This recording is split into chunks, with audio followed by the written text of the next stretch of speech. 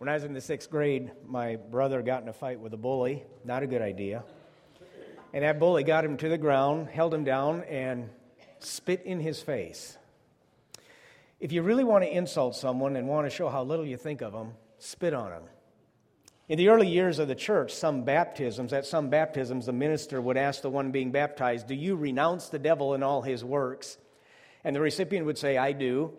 And then to symbolize the renunciation of the one baptized toward the devil, he would spit toward the west, which is the symbolic domain of Satan, just like he was spitting on the devil. Spitting in someone's face has lived for centuries as one of the most provocative means of demonstrating disfavor. In fact, some parents tell their kids not to spit anywhere at any time. It's so gross and disgusting. When I was in high school, the big rage was chewing tobacco. That was the cool thing if you were a guy. And for some reason, I guess maybe it was Wisconsin, but the school allowed it in the classrooms. And so during class, the boys would have their little coffee can down there and spitting into it. It's just really gross. Well, they're spitting the Bible.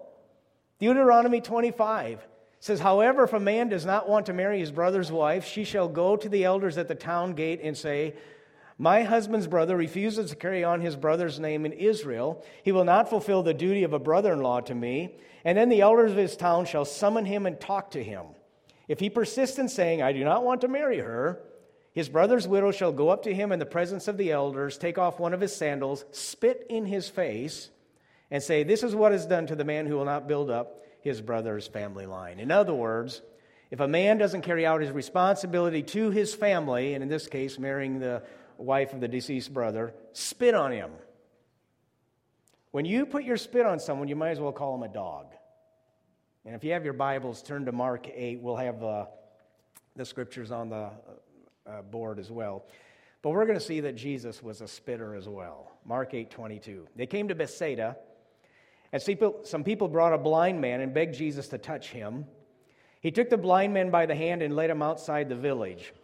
When he had spit on the man's eyes and put his hands on him, Jesus asked, "Do you see anything?"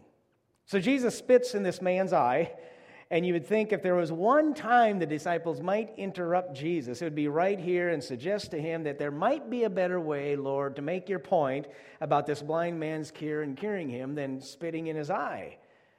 Numbers 12:14 is another spit verse. The Lord replied to Moses, "If her father had spit in her face, would she not have been in disgrace for 7 days?" And it looks like Jesus is disgracing this blind man on you. So what's he doing? Why spit in the blind man's eye?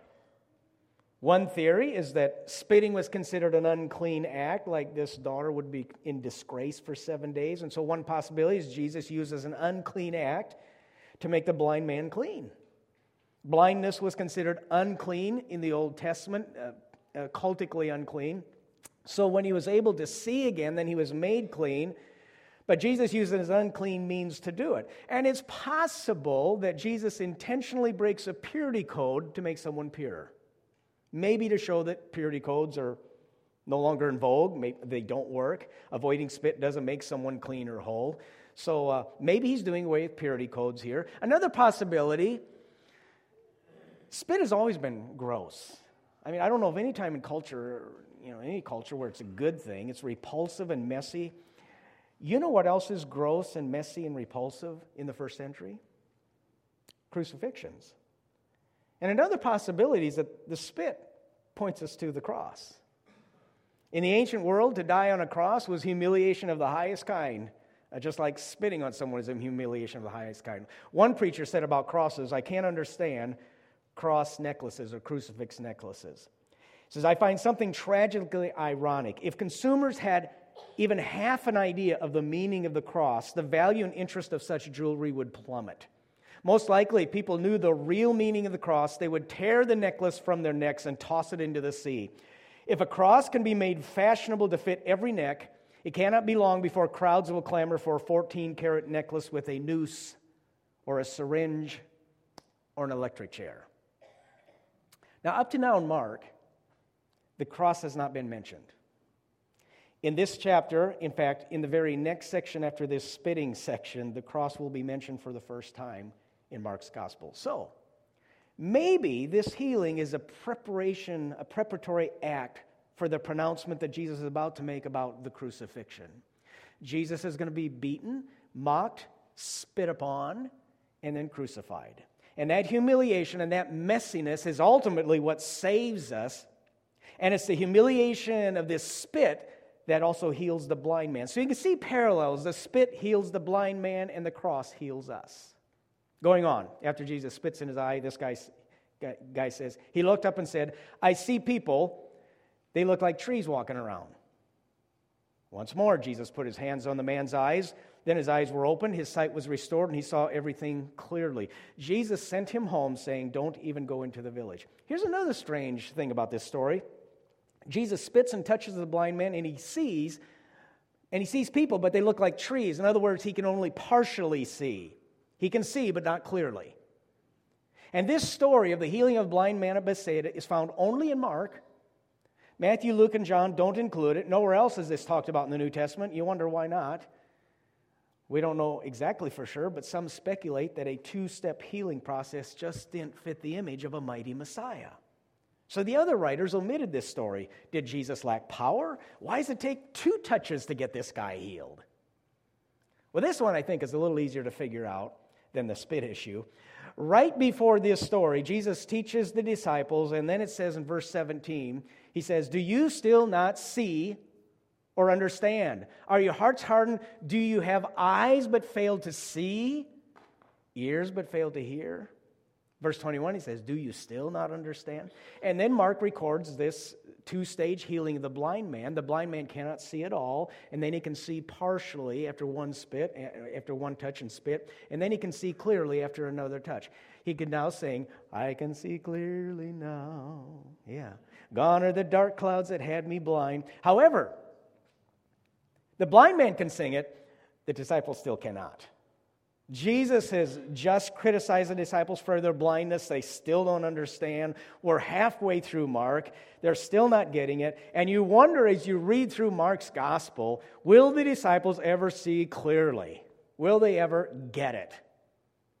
Well, following the healing of the blind man, going on verse 27. Jesus and his disciples went on to the villages around Caesarea Philippi. On the way, he asked them, who do people say I am? They replied, some say John the Baptist, others Elijah, still others one of the prophets. But what about you, he asked. Who do you say I am? Peter answered, you are the Messiah. Jesus warned them not to tell anyone about him. So Jesus raises the question of his own identity. Back in chapter 6, the residents of Jesus' hometown speculated about who he was. They were wondering about his identity, just like people are still today. People still wonder, who is this guy? But they asked, isn't this the carpenter? Isn't this Mary's son, the brother of James, Joseph, Judas, and Simon? Aren't his sisters here with us? And they took offense at him. Who is this guy? He looks like a Messiah, but he's just like one of us.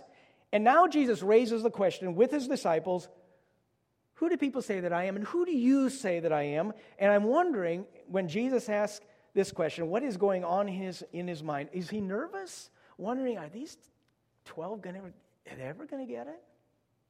Peter gives the right answer. You are the Christ. You are the Messiah. But Jesus tells him not to tell anyone. Because what happens next shows that Peter does not understand yet the essence of his answer. He doesn't fully get it. Peter sees, but he only partially sees. And the reason Jesus doesn't want them telling anyone that he's a Christ is they still don't know what it all means. So Jesus goes on to explain what it means. Verse 31, he then began to teach them that the Son of Man must suffer many things and be rejected by the elders, the chief priests, and the teachers of the law, and that he must be killed and after 3 days rise again. He spoke plainly, clearly about this. And Peter took him aside and began to rebuke him. But when Jesus turned to look at his disciples, he rebuked Peter. Get behind me, Satan, he said. You do not have in mind the concerns of God, but merely human concerns. Then he called the crowd to him along with the disciples and said, whoever wants to be my disciple must deny themselves, take up their cross, and follow me. For whoever wants to save their life will lose it, but whoever loses their life for me and for the gospel will save it. Peter evidently assumed that if Jesus was indeed the Messiah, that Jesus would incite revolution and defeat the enemy and inflict suffering on the bad guys, in this case, the Romans. Messiahs don't suffer and die. Messiahs come and make others suffer and die. Besides, what possible good could a dead Messiah be? So he rebukes Jesus, and Jesus rebukes him right back. They're still blind. By the way, the word for rebuke here is the same word Jesus used when he rebukes demons. And the verb suggests that when Peter rebukes Jesus, that he sees something demonic in Jesus that needs to be rebuked. Plus, Jesus, this is just as bad. Peter, in rebuking Jesus, implies that he knows more than Jesus about what it means to be a Messiah. Okay? He put himself in a position superior to his own master. And it happens today all the time, by the way. We put ourselves above Jesus. So he's telling the Messiah how to be a Messiah. And the issue comes out, who's in charge here? Who's calling the shots? If Jesus is indeed the Christ or the Messiah, as Peter's just confessed, then Peter has given up his right to define what Christ means. Let the Christ define what Christ means. So Peter rebukes Jesus, and then Jesus rebukes Peter. Peter says, "Get behind me," because the proper position for disciples is behind. Not besides, not over or in front of. Get behind me. Followers follow. Followers don't guide, lead, or decide. They just obey. And when you put yourself above Christ or try to dissuade his mission or change his mission, you become a devil. Get behind me, Satan. Those closest to Jesus here actually become an enemy here at this time. And then Jesus makes it very clear. He says, listen, guys, I'm going to suffer. I'm going to die. And then he says, same for you. If you want to become my follower, anyone wants, let them deny themselves and take up a cross. And the cross only had one connotation in Roman Empire, and that was execution. You will die. And it was a repulsive death. One writer says the crucifixion was considered so vile that in polite Roman conversation it was regarded as obscene. It was a swear word. You may as well spit in public as talk about the crucifixion. But the disciples, they're blind. They just don't get that this is what a Messiah does. A Messiah is to give us victory and rescue us. But this one's going to suffer and die. And then he calls us to take up a cross. That's like taking up an electric chair.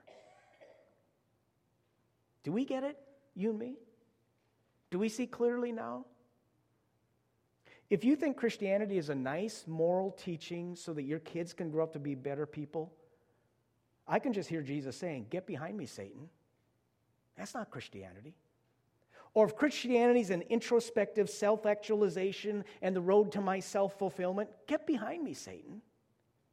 Or if following Christ is about making me healthy and wealthy, or if Christ is a conveyor of private spiritual blessings, get behind me, Satan. You do not have in mind the concerns of God, but merely human concerns. If following Christ means that you have to be a Democrat or Republican, get behind me, you devil. When we redefine his mission and put ourselves in a position over Jesus, we are not being followers. We are the enemy.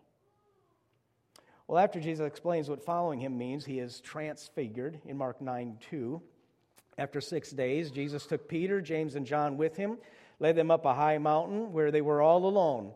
And there he was transfigured before them. His clothes became dazzling white, whiter than anyone in the world could bleach them. And there appeared before them Elijah and Moses, and they were talking with Jesus.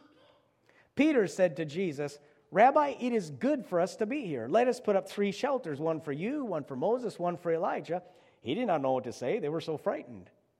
Then a cloud appeared and covered them, and a voice came from the cloud, "This is my son whom I love. Listen to him." Suddenly they looked around, and they no longer saw anyone with them except Jesus. As they were coming down the mountain, Jesus gave them orders not to tell anyone what they'd seen until the Son of Man had risen from the dead. They kept the matter to themselves, discussing what rising from the dead meant. Lent began this past February 18th, this past Wednesday, 40 days before Easter. Maybe you've seen some people with ashes on their forehead. And very often, this transfiguration story is the text for the Sunday associated with Lent. It's called the Transfiguration. The word is actually metamorphosis, and Jesus was changed. He climbs the mountain, reminding of Moses climbing the Mount Sinai and Elijah climbing Mount Horeb. His clothes become dazzling white, whiter than anyone in the world could bleach them. White clothes is the clothing of purity and martyrdom. You'll find white robes all over the book of Revelation. And they represent his followers who've been made clean by the blood of Jesus in these white robes. And in Revelation 6, those who were killed because of the word of God were given white robes, the martyrs. So Jesus has just said, I'm going to die, and you disciples must die. And now in this transfiguration, he's portrayed in the heavenly garb of a martyr. The disciples want to stay on the mountaintop. Mark says that Peter did not know what to say, for they were afraid. And Peter expresses what we all want. We want to stay on the mountaintop experience, stay with Jesus and the holy people. We don't want to go off the mountain and face suffering and death. And only 3 of them were up on the mountain, Peter, James, and John. And these 3 were the same 3 who accompanied Jesus into Jairus' house and witnessed the resurrection of Jairus' daughter. These are the 3 now who see Moses and Elijah, who'd been dead for centuries, now standing on the mountain alive. So these 3 disciples have seen at least 3 resurrections to this point. And then on the way down, they kept this matter to themselves, discussing, what's rising from the dead mean? Duh. Just blind. So the transfigured, all this was supposed to be a revealing, a revelation to them, to open their eyes. Still blind. So, we read a lot of text today, but the section begins with the 2-stage healing of the blind man by Jesus. The restoration wasn't an easy one-step process. It took a couple of steps. But the healing of him, of the blind man, was simple compared to the difficulty of getting the disciples to see the truth of what was right before their eyes. So the section opens with a blind man and closes with blind men. Richard Dawkins is probably the foremost atheist in the world today. He's the author of The God Delusion, and a little while ago he debated John Lennox, who is a professor of mathematics at Oxford, and they debated the existence of God. And at one point, Dawkins says this about John Lennox and about Christians.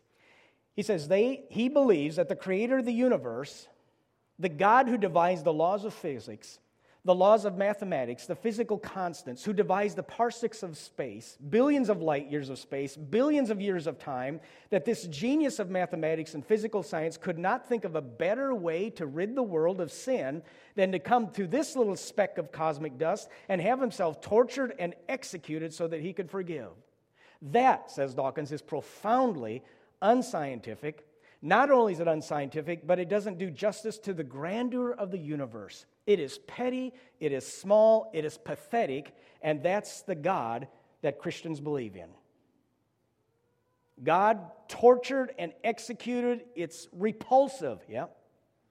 The cross, like spit, turns us off.